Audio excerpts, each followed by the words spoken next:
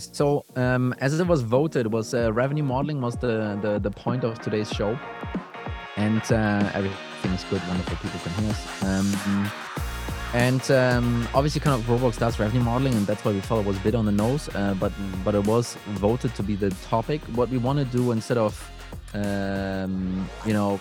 making this a sales show, teach you how you could do it yourself. And there's a little bit of a watch out here. Some of that stuff is complicated. We don't want to hide that, but it's really important also to see this as a masterclass and see how that could be done and should be done. You can always boil it down a little bit, and we'll give some pointers along the way where you could maybe cut some corners.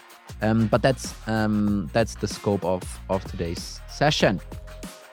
So for people that maybe haven't heard the beginning here, Deb is here. She's fantastic. She's been working with me for a while. Why is she on the show today? She has been working on the customer side and some of the revenue modeling there. As such is really the expert here versus Tony, the talking head. So that's why I have Deb here, and she might actually correct me if something is wrong. Yeah. Okay, wonderful. Let's dive into it. So number one, why should you actually be doing revenue modeling in the first place, right? And this is really more about, and we have Deb sliding out of the screen. It's fantastic. So why should you actually be doing it? So number one, if you or the executive team kind of feel like you're flying in the dark, that's a word we kind of hear a lot. That might probably be a cue why you should be thinking about revenue modeling, at least on the go-to-market side. Sometimes people verbalize it as a losing control, or we can't trust the data, or we don't know what's going on. So that's usually kind of some of the cues, right? And revenue modeling helps you to obviously kind of gain that back, kind of gain control back. Yeah? What it can help you with is things like you have a budgeting conversation. This is what we, back in the day, use it also for Falcon. You have a budgeting conversation. You want to make sure that the budget that you are getting on the CAC side, so customer acquisition cost, that it actually gets you to the target that you're saying yes to. So this was kind of a horrific thing for me as a CRO to just say like, oh, sure, let's hit those 20 million new biz, roughly with 20 million. And kind of how do you figure out that actually works, right? And revenue modeling can, for example, help you with that. So again, right, go and ask some questions. I think Bart will capture all of that, and then can also be questions for Deb. Let's see about this. But kind of moving on here. So how does revenue modeling actually work? And everything is really based on something that is extremely simple. And the simplicity really comes from this formula here. It's literally the revenue formula. That's also the reason why we chose to call our podcast the revenue formula, because it's kind of really the source of some of the Growblocks thinking. And here it's really about opportunities times conversion rate times average contract value times sales cycle. I'm just going to repeat the acronyms here: opportunities times conversion rate times average contract value times sales cycle equals money. Yeah. And obviously in a revenue modeling world, this gets a bit more complicated, but that's the basic idea, right? You have an opportunity. That's what we call a volume metric. Then you have conversion rate, ACV, and sales cycles as processing steps. And out of that then comes revenue. Yeah. So this was a bit of a tee up, and now kind of going into what are the main steps to take in order to get your revenue mapping going in the right way. Step number one, revenue stream mapping. Yeah. So why do you need this? Well, there are two main reasons. One is that those customer journeys, think about them as buyer journeys or customer journeys throughout your funnel, they behave differently, and they are different, right? If someone comes knocking at your door and says, demo request, I want to buy your tool, that sales process is going to go much faster. The conversion rate is going to be much higher, and the ACV usually in inbound is going to be relatively smaller. Yeah. And which is fundamentally different from an outbound motion. Outbound motion might have lower conversion rates because it's cold. It might take longer because it's cold, but might have higher ACVs because you can target specifically which companies to go after. The other reason why you want to separate those two things is that the inputs to them are different, right? If you have a pure outbound motion, the inputs in order to increase that is really more SDRs, more leads to call, more sequences to start, and so forth. For inbound, it's different. It's, maybe it's more traffic or leads or campaigns and so forth that is driving that, right? So it's really two. It's the behavior of those two things is different. And the other one is the inputs to those two things is different. Yeah. So in general, there are only really 4 main revenue streams on the planet, at least for B2B. So number 1 is obviously outbound. We talked about that. Number 2 is self-prospecting. So that's the account executive going in and doing that. And number 3 is inbound. Inbound these days is super fancy. It actually breaks down into 3 separate motions by now. One is called product-led growth. So you have a trial experience and then sign up immediately after. You have product-led sales. You might have a trial experience and a sales guy picks you up. And then there's sales-led growth, which is a demo request. And you don't actually see the product and do the traditional inbound route. Then you might obviously have a partner channel potentially that is somewhat overlaid on these other 3. And then not to forget, but it's not necessarily mentioned here, churn, upsell, and so forth, cross-sell, those might be other revenue streams, but we're focusing for now on those. Step number 2, you need to figure out what the different dimensions are that you want to work with, right? And those 2 different dimensions, or those different dimensions might be something like markets and regions, might be products, might be segments, might be attributions, might be traffic groupings, and so forth. So why all of that complexity? Why do you need to introduce all of that stuff into the revenue modeling and the revenue engine? Well, again, it's kind of the same thing. It's those markets and those segments and so forth, those dimensions, they usually behave differently. Yeah? So think about an enterprise segment, mid-market, and SMB.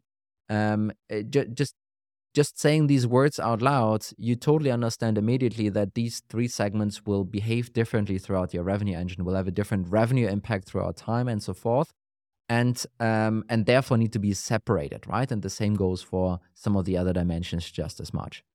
Again, the other reason here is, sure, it behaves differently, but then also you might have different staffing needs that you want to be able to determine here. For example, if you don't split out into the German-speaking region and the UK and the US, for example, you might miss that you need to have more German-speaking reps because the demand is increasing in Germany and you need to have more account executives processing that through. And on the segmentation side, might be the same.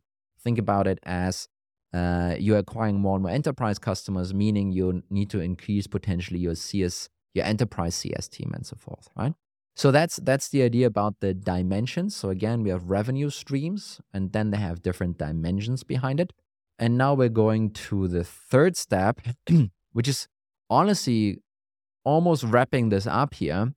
The 3rd step, we call it processing steps. And this is really everything between the volume pieces that you collect. So volume is might be leads, opportunities, won customers, and so forth. And then the processing steps are the one connecting those volume metrics in between, right? And obviously this is conversion rate, and this is average contract value, and might be sales cycles or cycle times, generally speaking. Sales cycles portrays only to opportunity to close one, but you have those delays also from lead to opportunity. Think about your webinar leads or white paper leads that sometimes even take 3 months before they mature into an opportunity if they ever do that. One watch out on cycle times. We see this actually a lot when people don't forget about it. Usually people forget about the time aspect, but when they do not, they model it as okay, we understand our average sales cycle is 45 days. So that means an opportunity lands here, and in 45 days, or 100 opportunities land here, and in 45 days later, we have 10 of them closing as customers. That's actually not how this really works. You need to think about it more as a distribution, which means in the first 15 days, so many of those customers actually close, and the next, 15 to 30 days, so many more of them close, and so forth, building up to the 45 days as the peak, and then you have a drop off again. Not doing it like this will give you very choppy results that can be extremely hurtful in the end of the day. The master level here, and it gets a little bit more complicated. So if you're thinking about some of the different dimensions, and you have maybe one dimension on your lead level, and you choose to do a different set of dimensions on the opportunity level, bear with me. So an example could be, let's do one customers to then, your existing customers. You might model this out as an inbound, outbound partners and so forth, but your customer set might be not modeled by those acquisition channels. It might be modeled by the segments that you have acquired. So you need to create some kind of a connection between those two steps. And that's what do we call this again? Actually, keys, right? We call it keys step. Keys, dimensions as well. Yeah. See, good that I'm not alone, so I didn't have to fumble here. But basically, that basically is what we're using in order to connect those two worlds with one another. So that makes sense. Now we're going to do something fun. For the first time, I'm actually going to take over the screen here and share something that looks very complicated. So what we're seeing here is on a very high level. This is kind of a customer mapping or revenue engine mapping that we're doing with our customers. And please note, we're not in FigJam, the kiddo version. We are in Figma, the actual designer version, because apparently what's so complicated, we needed to have it done here. I'm obviously totally fine with that, and that's cool. So the color coding maybe on the high level, and okay, I'll zoom in a little bit. So on the left-hand side, we are starting with Google Analytics. Yeah, then we're going to Marketo, your marketing automation. We're going to Salesforce, then here, and then actually Zuora for the customer modeling over there. Then on the high level, we basically have different color codings going on. The green stuff, I'll zoom into this in a second. The green stuff are your volume metrics. The blue stuff are your processing metrics. And the orange stuff are your dimensions. Yeah. So let me kind of zoom into it real quick so people get a bit of a better understanding of that. So not everyone is using traffic all that much. I totally get it. I'll still start here because it's just the start of this specific customer model. So basically kind of from Google Analytics, the dimensions that we're using here is geographies, because that's what you can get from Google, right? They tell you, hey, this guy comes from Germany, this guy comes from France. We're obviously breaking this into US, EMEA, APAC, whatever region is important for you. And then the other piece of dimensions that we're getting is, where that person, that visitor, that user count is coming from, organic search, organic social, paid, email, what have you. All of that stuff you've probably seen before. We're grouping actually direct and branded search together, but that's a different conversation. And then as you see the user count coming in, there then needs to be an understanding, which ones actually are doing a goal completion to trial completed or demo, or in this case, quotes completed, right? Kind of it's two CTAs that you're having. And we're then calculating the conversion rate from user to CTA completion, right? We kind of a very academic conversation, if that's the right way. We're doing some, other pieces in the background, excluding people that log into your tool and so forth. But generally speaking, kind of that's how this thing works. And this then, the goal completion, and it doesn't 100%, but roughly, and that's just enough for this purpose, fits with the leads created that you basically have then on your marketing automation platform. And again, so what's now starting to be interesting, you still have the two regions, US and EMEA, but now you actually want to start, okay, it's demo, it's free trial, it's other, it's quote, it might be events, right? The events come in, from somewhere else, down here, not from the website. And, maybe in this context, even someone already indicated that they're choosing a specific product, Startup Pro, Enterprise, or whatever. So those are the different dimensions that we're having here, across the different lead levels, and that then, converts into opportunities. But, for that to happen, we need to understand a couple of things that are here on the, processing side. We need to understand the lead distribution per product. We need to understand the goal distribution in general. So that's part of how we then split this out, right? And how long it takes. And then for going from lead to opportunity, we need to understand the lead to op conversion rate, etc. Then how long it takes, etc., etc., etc. Again, here you will see 3-month lead op CVR. That might be different for each of the different businesses. For you, it might be 6 month, 12 month, 1 month, whatever. So you really have that in order to smoothen out your conversion rate. But, watch out if you choose too long of a period here, it will also make your conversion rate move that much slower. And then we basically go from the Marketo world into the Salesforce world with the opportunities being created. And here now we basically have inbound opportunities happening. We have SDR opportunities and we have self-prospecting happening. And that is basically coming from a headcount overview of AEs and SDRs, how many opportunities they create and so forth. That then, filters then into what we call, this is really the opportunity to one customer's conversion. So we need to have the opportunity to close one conversion rate. We have the 3 months ACV. We have the distribution per opportunity and cycle length and so forth, and so forth, and so forth, and so forth. So I think this is starting to make sense. On the customer side, we're basically then having, you're pulling this from Zuora in this case, and we're then creating what we call predictive customer cohorts that might be based on the ACV. It might be based on the acquisition channel, the segment, and so forth. It's heavily dependent on your business and what's most predictive for your customers, right? Up here, we even have something as a capacity model. So how many AEs do you need and so forth. It gets quite detailed, yeah? So this is the conceptual level. I think when you do it yourself, what you should totally be doing is fewer of the green things here. Don't go overboard. Split it into hand raisers and not hand raisers. That's what I would do. I would kill the traffic thing. Don't bother with this for now.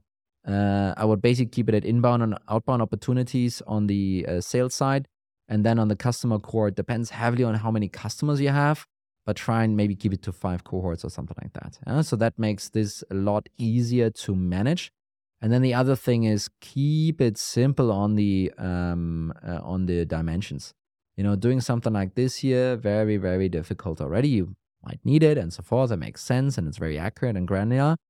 Very difficult because, now for every of these here, you need to have a combination of all of those dimensions calculated. Let me show you how we actually have been delivering this to our early, and those are the most cherished customers on this planet. But this is how we've been delivering this to actually our customers for quite some time. Basically, this is an Excel spreadsheet. We called it Wisdom Demo Data Model 1.0.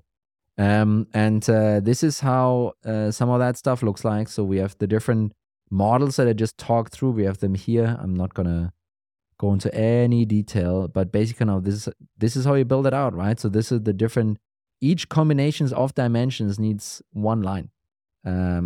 So if you have 2 dimensions with each 4 items to it, you're very quickly at 8 lines just for one step. It's terrible. At least I think so. But we are moved on from that. Wonderful. So I try to kind of keep it brief and make it very much tangible on the stuff that we actually have been doing and showing. But besides that, I think we can first of all open up. We're going to do the poll now that's going to run on the side. And I'll open up with a bit of a conversation here with Deb. Deb. Mm-hmm. So did I explain that right? Yeah, actually. Well done. You've learnt well. A couple of things that I would say. Uh-oh. So one thing, and it comes up quite a lot actually, is, you talked about leads and opportunities, but most companies have multiple different metrics that track a lead through its journey and opportunity through its journey. And obviously, if they are important for you as a company to be able to monitor and to potentially improve or to go, we're going to put more into this, we're going to make it more efficient, or we're going to increase our conversion rate, then you want to have these different steps, but it also makes it more complicated. Yeah. So in plain words, it's basically instead of leads, so many people see leads say this is garbage. Everyone kind of signs up for lead. Basically, instead of that, you would have an MQL, you would have an SQL, you would have an SAL. Exactly. You would then go on to the opportunity level. You might have a meeting held or meeting booked, meeting held, forecasting stages, pipeline stages, and so forth. So if you want to, you can obviously make this a lot more complicated, right? That's also what it's exactly. saying. And I think to start with, I would also keep it simple. Just have a look maybe at your MQLs and how they convert into either a meeting booked or a meeting held, depending on the targets that you have for your SDRs. Yeah. And is there Would you say, hey, try and keep it to 3 or 4 steps to kind of begin with, or to 2 even? I mean, what's Even the starting point? I would say 2 to 3. I mean, you definitely want, for your inbound, you want to understand leads of some kind. When they're at qualified stage. At least one opportunity. Normally, one opportunity stage is good, and then of course your one customers. So that's the ideal starting place, and then you can identify what are the additional metrics, what are those additional points I want to bring in, so I can start to see how my revenue engine is actually connected. And importantly, all about revenue modeling is how do I actually get that spike in growth that I'm looking for?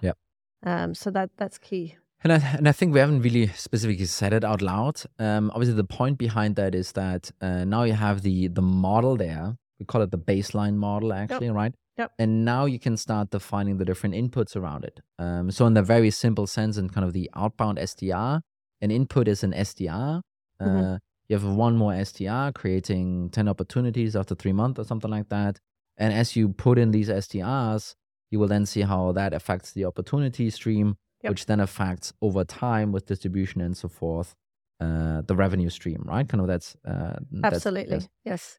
And so I think on the outbound side, a lot of people are like, okay, that makes sense. How do we actually do that on the inbound side?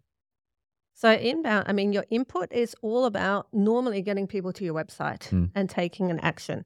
It could also be other offline, such as events and so forth. But your key channel is normally people coming to the website and signing up for a demo or signing up for a trial. And then the input there is all your advertising spend or your marketing spend or SEO and so forth that you're doing to really drive people to come and visit you. Yes. Okay. Bart, anything you move? Yeah, we got a couple anonymous questions here. I can kind of throw you guys if you're ready for them. Sure, let's go. One I'd like to hear is about what media buying channels are you currently seeing getting most traction right now for advertising for B2B software? Okay. I don't think I have that number necessarily top of my head. You neither, right? But what we are seeing, is that Google search and search in general stays up. We certainly saw a little bit of a dip there. Throughout the different customers, but basically still, stays fairly high up. So why is that? Well, usually when someone is coming through Google search, they're basically ready to buy. Depends a little bit on your product, obviously. And this is kind of existing demand, is kind of cheap to harvest. And you want to keep doing that. I think what we've seen is that compared to crazy times that people cut down on, instead of your good keywords, they cut down on, white paper download. So basically they paid Google to bring someone to a white paper download that then never converted later on. They cut down on all of that stuff. And then what we are seeing though is, the typical social channels, Facebook, LinkedIn, and so forth. We're seeing that people are going softer on that. And the reason is that it's demand generation channels, right? So if you have been pushing demo requests on Facebook, which, I have, and I've learned from that experience, you might still think it's a demand capture channel. So basically kind of people waiting to jump on your demo. But it really, those channels are demand generation channels where you basically need to educate folks that, hey, you have a problem, when by the way, we have a solution for that, right? And this is usually a longer term investment. It's harder to track. It's harder to justify to the almighty CFO. And therefore, those are the pieces that are being cut the most and the fastest, right? Yeah, exactly. And it's often hard to attribute back to some of those sort of early awareness and demand generation channels that you have. Yeah. And just maybe one last thing. So I think your direct, branded search, organic, all of these assets you will have built up over the last years, right? So this is, if they drop, then this is usually this is a true demand drop. And you can't really do much about that, right? And there are some of our customers that flourish in the current time and actually see the demand going up, and some of them see the opposite, right? It's a little bit like the pandemic. So when Deb and I were at Planday, when so many people from cafes and restaurants looking for scheduling software, but obviously someone like Zoom or whatever suddenly had a much bigger demand. Excellent. So we got one more question right now from our anonymous attendees. But if anybody has any questions, definitely just drop them in the chat. We would love to have you guys on live audio. But this question is about what's your experience working with marketing agencies, so essentially outsourcing, that can deliver some parts of the lead acquisition, for example, Google advertising?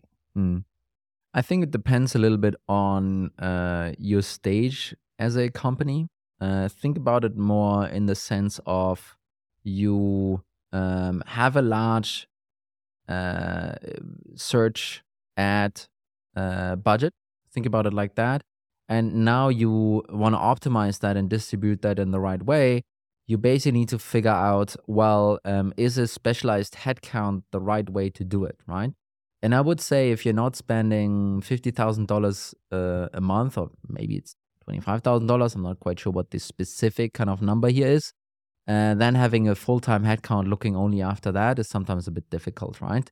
You might distribute it and so forth, but generally speaking, you would either then have a specialist that has expertise in that and something else, or just a generalist doing it, right? I think on the outsourcing and agency side, it's usually a getting started motion. What I can see, I think, especially with your landing pages and so forth that need to be set up, and some of the Google AdWords setup that needs to be done. Kind of getting started through an agency is usually a really good idea, at least in the beginning of your journey. At some point, you want to pull this in house. Yeah. Nice. I have more questions, by the way, Bart, but if you have questions, then let's go. None for now, but if we we'll just keep the show going and see what else pops up. So again, if anyone wants to drop questions down in Q&A or even a chat, we would love to kind of have you guys on for audio, but I can pass it on to you, Tony. Yeah, of course. So we talked about some of this revenue modeling stuff. Mm-hmm. What is the most difficult thing actually? What is it where our customers run in the most and have like issues about this and feel like they or where we basically get stuck in the process? Are there things like that where like that's an issue with every single customer we see? Yeah, absolutely. And you know what? It's not just to do with revenue modeling either. It's all around understanding the data quality and what is the true source of data. I'm sure everyone can appreciate, you've got different people, your different stakeholders and organization looking at different reports with slightly different definitions of what an MQL is or what an opportunity is. So having all of that understood and to say, okay, this is how we're going to model. We're using this MQL definition. It's coming from this system is important. And it's hard to do, especially where you're in an organization where you have data savvy leaders, fantastic, but they're going off and doing their own reports. They have their own dashboards. I mean, and this is kind of a problem across, right? Having your own data definition silos within your different tools, right? And then it's like, well, my MQL count here in Salesforce is different from a Marketo count, and who's right about this, right? Exactly. And I think what then usually happens is really a bit of a coming to terms kind of situation, right? Kind of we obviously for a programmatic approach like this one, we need to understand, which one is it now, right? And that usually ends up almost being, maybe this is more of a question to you. How do we actually get to that point with some of our customers to, okay, you know what, we agree that this is now the data point we're pulling? So, I mean, it's never a smooth process. I think it is about talking about it, really understanding what those definitions are and writing them down. Because also, in 2 months, people are going to forget what's been agreed as well. So make sure it's written down and it's obvious. Yeah. I mean, carrying on from that, so that's one problem which is very, very common across, all customers, but as I said, not just revenue planning. Where we have data that's not necessarily in the commercial team's control, such as for your customer model. Yeah. So, I mean, we speak a lot with revenue models about new business and the growth and so forth, but your customer model is just as important because it is about your retention, your expansion, etc.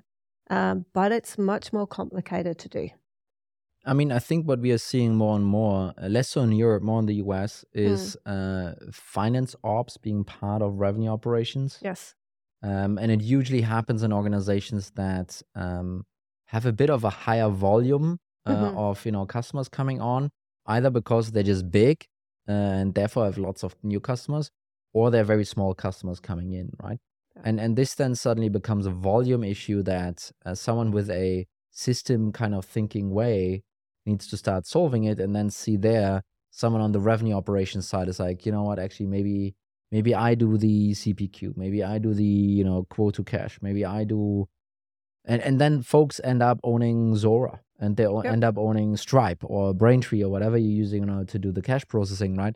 And if you have that, then it's obviously much easier. Then suddenly you have the customer and the revenue side, really, right? The actual revenue side. You have that on the under the wings of revenue operations in that sense. Yeah, absolutely. And when companies start thinking about your revenue side, the same way that you do your new business, so you really want to understand what are the key data points along my customer journey, what information do I need to capture? So if I have an expansion, what was it for? Was it for seats? Was it an upsell? How much was it for? And likewise for a contraction. You get a really good feeling of what's happening with your customer base. And that's then when you can start to model on top of that. Yeah. So interesting question from my side. So the way we've presented this and kind of talked about this is very much opportunities times conversion rate times ACV times time equals revenue. I can see that many people think like, well, wait a minute, where's pipeline? Where's forecast? How do we actually think about that, and how would we encourage people to think about it and model that? Absolutely.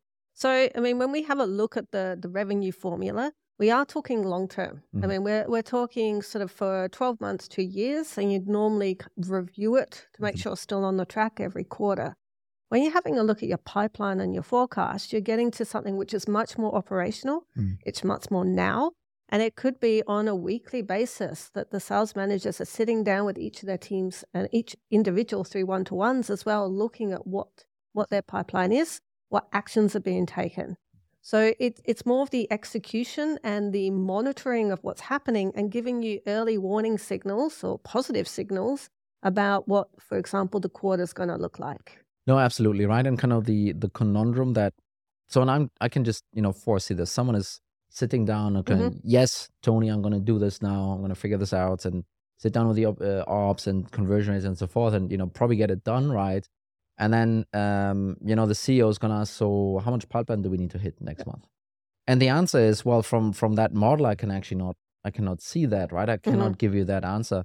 And the reason is because those two approaches are somewhat different, right? You have on the opportunity and conversion rate, ACV, time, and so forth. You have kind of we call it a flow approach, right? You count the newly created stuff, and you, by the way, only count it, once in that month, and that then flows through is in the model, right? On the pipeline side, it's more of a stock approach actually. So every month you might have opportunities in there that where originated from the last month and so forth, right? And you create their new, and then when you go into the next month, you will have pushovers again that come from this month and then suddenly appear there again. So they to a degree double counted, if you will. And I think I think pipeline is a fantastic metric actually to use, and I think operationally speaking is extremely powerful. It makes it. I just had a call today with someone from a fairly large organization, and he was basically saying like, "Hey, CRO came in, saw the model, and was like, I totally get it, I fucking love it, and yes, we need to plan like this. But when I talk to my VP of sales, when I talk to the sales managers, I'm gonna say I need 3x pipeline of your target. Keep it simple." Right, so I think pipeline as a metric is really powerful. If you want to add this to the revenue modeling, you need to kind of overlay that actually in a different way, right? You need to understand, okay, this is the revenue that we're expecting to produce. Exactly. I'll just say $1 million, 2 or whatever, and then you need to have an understanding, historically speaking, how much pipeline did we need to have in order to achieve that? Let's just say in a quarter, right? And then you basically kind of would calculate it back to a degree, right? This is where those two concepts are a little bit at odds with one another. You would calculate it back to a degree and then would have an understanding of if we wanted to hit that pipeline number, or if we want to hit that revenue number, we need to hit that pipeline number. sitting behind it, Exactly. right? Yeah. But the logic of coming up with a revenue number is the flow perspective that that has been, at least from our experience now over a couple of years, the more predictive way to achieve that. Yeah. And I think one way I like to explain it as well is when we have a look at the sort of the revenue modeling, it's like the forward flows, as you said, a flow, but the forward steps, sort of looking forward. When you're having a look at the more operational metrics, so pipeline, or it could be how many people do I need in this function? Yeah. It's going backwards. It's going, this is where we want to get to. Now we need to reverse engineer it to get what are the bits I need in order to get there. Yeah. And I think some people think about it also like as forecasting. In our perspective, is actually the forecast ends at the quarter end. Yeah. And then the modeling work starts after that. And it's always kind of a moving target to a degree because time moves, right? But really you want to model for the year and you want to forecast for the quarter, right? I mean, maybe you have some other kind of perspectives on that, but that's usually how those two things, coexist or live side by side, right? Yeah, absolutely. The only thing, sometimes if you have high velocity, so fast-paced sales, maybe you're only forecasting for the month. Yeah. Not the quarter. So it really depends on the business. Yeah. And I do know other companies where a quarter isn't quite long enough. So they actually forecast for 6 months because of the sales cycles, but they still revenue plan for 12 months and potentially 18 to 24 months. No, that's right. I mean, so let's just say you have an SMB motion. So we had that at Plan A, but we were running in quarterly cycles because the sales reps were incentivized on a quarterly level. Basically, when I was asked, so Tony, which number are we going to hit in January for the end of March? The thing is, your forecast will only be able to tell you what you have in your pipeline or in your forecast right now. Yep. But it will completely forget or not know about all of the opportunities you're going to create tomorrow or that going to slip into forecast or pipeline tomorrow, right? Exactly. So so this is basically to your point, right? If you have shorter sales cycles, you need to actually lean heavier on the modeling side versus if you have a full-on enterprise motion that takes 18 months, you can basically forecast the year if you wanted to, right? Exactly. Yeah. So interesting. I kind of saw on your little note there that you have Tony questions. Yeah, I do. So a couple of these we have covered, but one thing, I mean, we talk about revenue modeling, we're talking about numbers, we're talking about data and metrics. It's all very logical, and you can make a number look good and look like it will work. But for you, how important is it to make sure that the key stakeholders have been bought in and they understand the end-to-end flow? Yeah. So operationalizing a revenue model. Yeah.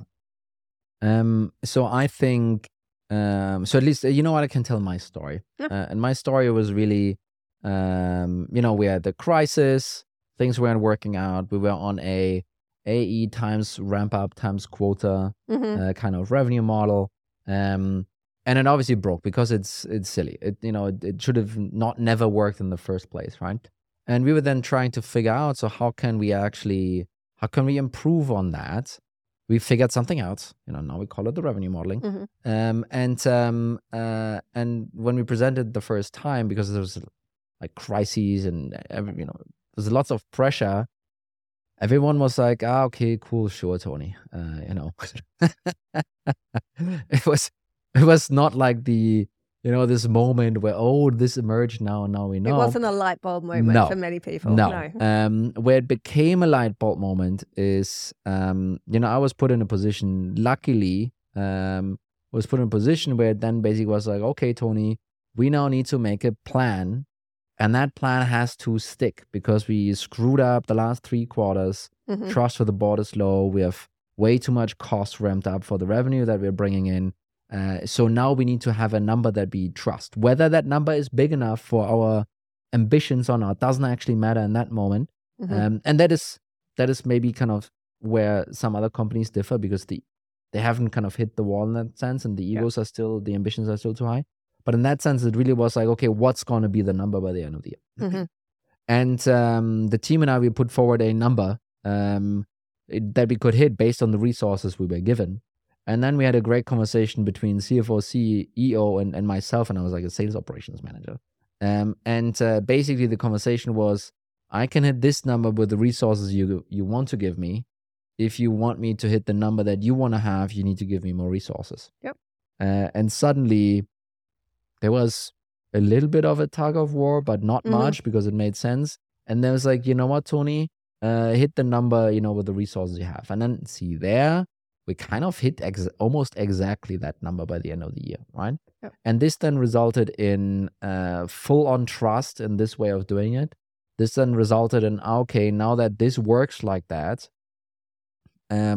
let's use it as a budgeting, basically as a process to supplement the budget. Because the next year was like, okay, we want to grow to 25 or 20 million or whatever number we had. And we have so much customer acquisition costs we can use for this. So how do you take the customer acquisition costs and then, make sure you hit that number? We then used this revenue model. We used the different inputs we had. We kind of figured this all thing out. And that then gave us a really good understanding of what actually could be achieved in the budget, right? And it became a bit of a back and forth to a degree, because we had, we basically, it's always the CFO and the CEO and the board is like, hey, we want to go to this number with this little CAC. And then you come, it's like, hey, with that amount of customer acquisition costs, I can only do this number. And there's like, well, if you can only do this number, I can't give you so much customer acquisition. And you kind of go back and forth a little bit before you. I think that's a very familiar story for a lot of people listening today. Before you settle in. I mean, the main difference though is, wait a minute, it's you suddenly have a data-driven conversation. Exactly. It's not this the CRO wants to optimize for his or her commission check kind of conversation, pull on targets. Yep. No, it's like, with those inputs and without magic, we're going to land here. And nor is it a gut feeling anymore. Yeah, exactly. Yeah. I think maybe Bart wanted to say something. Yeah, I got a Tony question here. I got another one from the chat here. It is about pricing changes and pricing strategy. Yeah. So how do you implement a pricing change when it comes to B2B software if you've realized that the pricing that you previously implemented just isn't working? How do you decide on the price? How do you then implement the change? And even the question is, how do you decide if pricing should be subscription based? Jesus. It's a lot of questions. Let me put out my pricing playbook. Let me kind of look this up a little bit. So pricing in general, super big topic. I have dabbled myself in that quite a lot, and I think I'm still none the wiser. I think depending on the volume that you have, you can make it either very scientific, and that's pretty cool when you get to that point. Or if you have super early on, super low volume, you might simply need to guess a little bit. And I think where it breaks down for most organizations, let's just say you're very insecure about your pricing and you have very low volume anyway. Well, number one, you can just not put it on your website, which gives you a ton of flexibility. You basically come up with a new pricing scheme for every sales conversations you have. Terrible, I know, but that's how it works in reality sometimes. And what's good with that is you can kind of play around with things, right? You say the number and you look that other person in the eyes over Zoom and you see if the number was too high or was too low. And Exactly. when someone is asking, okay, cool, is that per month or per year? Then you know it's too low. If someone is asking you that question, then you know you screwed up. I think on the more scientific approach, there are a couple of agencies out there that are doing a pretty good job, and especially because it's really data-driven. So number one, obviously, you can just try it out and see how this works. And the idea here is really, number one, you want to design the different steps. You want to have like each of the different pricing levels is kind of for a different persona or for a different ICP to a degree, or, there needs to be some logic like that. And then the pricing needs to correlate with that ICP or with that persona. And then what you want to create is you want to figure out what separates those two things, right? Between the basic user and the pro user, or between, a small or big organization. There is sometimes just literally one feature difference between those two things. And you want to figure out what that feature is, right? And the typical things are like governance and, security and it used to be API integrations. Now it's Mhm. ubiquitous for everything. It used to be single sign-on. Now it's everything. Exactly. But there might be some of those features, and the funny thing is, those features for you might be completely useless. They might be not connected to cost or anything like that, but for your user, it might be massive. And then you basically create a package where you say, well, for me to figure out, between the basic and the pro user, there's this one feature, and I'm just going to make it part of the pro plan. That's basically it. You kind of then, beef it up a little bit by giving some other additional pieces, but it's usually 1 or 2 or 3 different features that make that difference. So that's how you kind of set up those different things. And then what you also want to do, especially for net retention rate, you want to create a path for your users to graduate throughout those different packages. And if you don't do that, what's going to happen is you won't be able to show upsell, and you will have churn. There's no way. I mean, you will have churn. There's no way. But if you don't have any options to create a upsellable path, you won't have any, anything that pushes in the other direction of net retention, right? Gross retention will pull you down. There's no upside there. So you need to create something to push it up. And then, maybe one last thing from actually our plan day times was, look at, let's just say you have a high volume piece. Let's just say you have maybe a global audience. And let's just say you have a kind of a flexible product. What you can actually do in order not to piss off your sales team, if you're kind of mature in this regard, you can just go to very remote places on this planet, and IP-based show them different pricing on the website. And, those would be the places that in your MQL queue are getting sorted out anyway, or get, never getting called or something like that. And show them some pricing and see how it works out. And suddenly maybe some convert, some not, and so forth. Especially if you have a trial environment or the ability to buy now. So, I was about to say, it's like you need to have a little bit of a PLG setup here. Because otherwise it's different, right? You can try something like that out there. You can also try it out in different industries or segments that you might neglect, right? There's always pockets in your go-to-market that are disregarded, usually because of efficiency. And this might be a good pocket for you to try and test a little bit with pricing. Not everything is perfectly applicable. You disregard them for a reason, so you won't be able to gather so much data from that and so forth. But that is usually... It gives you more of an understanding than you probably had before. Yeah. I would honestly, if you're big enough, consider using some pricing agencies for this. You're going to pay probably like 250K euros. It's a lot, I know, but it's probably worth it. So no question at the moment, but I just wanted to quickly share what we're going to be hearing on our next live. We got the results for a poll. A very popular one, actually. Our favorite growth hack, QBRs. Oh, wow. Nice. I think we're talking potentially getting Ola on for a second person there. Yeah, let's do that. Wonderful. So I think there's one more question. Do you have something that you? I do. Let's go. It comes up a lot actually. So we talk about a revenue model. So you have your input, you have your processing, you have an output. So you have opportunities converting to customers. And the question always comes up is, why aren't we using the number of account executives that a company has and their quota to predict revenue? Why are we looking at what the SDRs are doing from an opportunity stage? Yeah. So, so this obviously goes a little bit back. I actually, by now, so it's a very frustrating question. I'm very emotional about this question.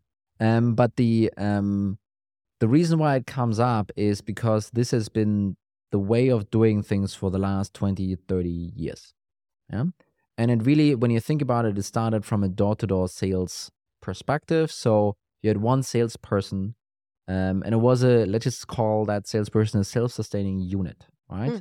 Salesperson jumped in the car, drove around, knocked on doors, and by way of doing it, basically created demand and closed demand in the same instance.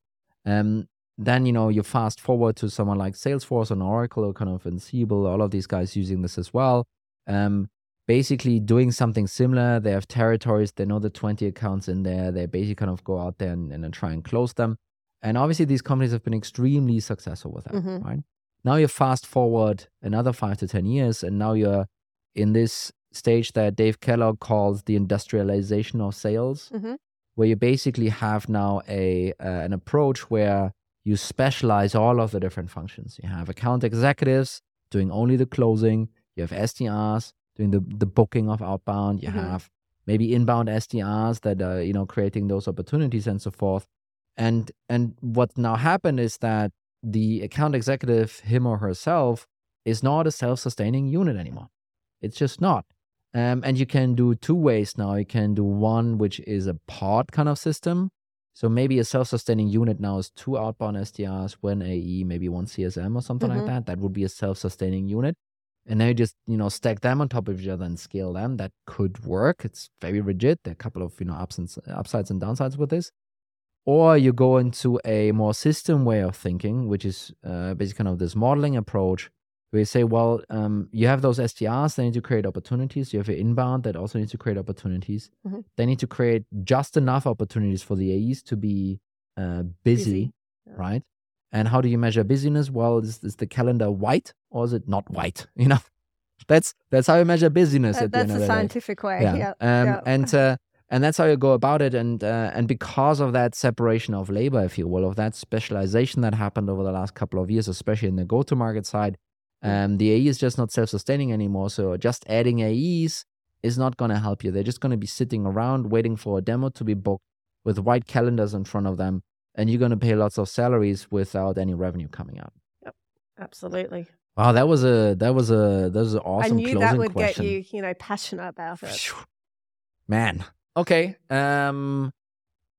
Wonderful, everyone. So I'm wrapping this up. So this was a session on revenue modeling. We went through the 3 main steps on what you need to keep in mind. We showed, a full-on Figma on how we're actually thinking about and building this out. And then actually we even showed a bit of a spreadsheet model for people to get a bit of a feel of how extensive some of that might become. And then we had a bit of a chat here, Deb and I. And thank you so much for the questions. And wonderful to have you here, Deb. Pleasure to be here. Hope to be back sometime. Yeah, for sure. And wonderful for everyone here to be here as well. So thank you very much and enjoy. Bye. Thanks, everyone.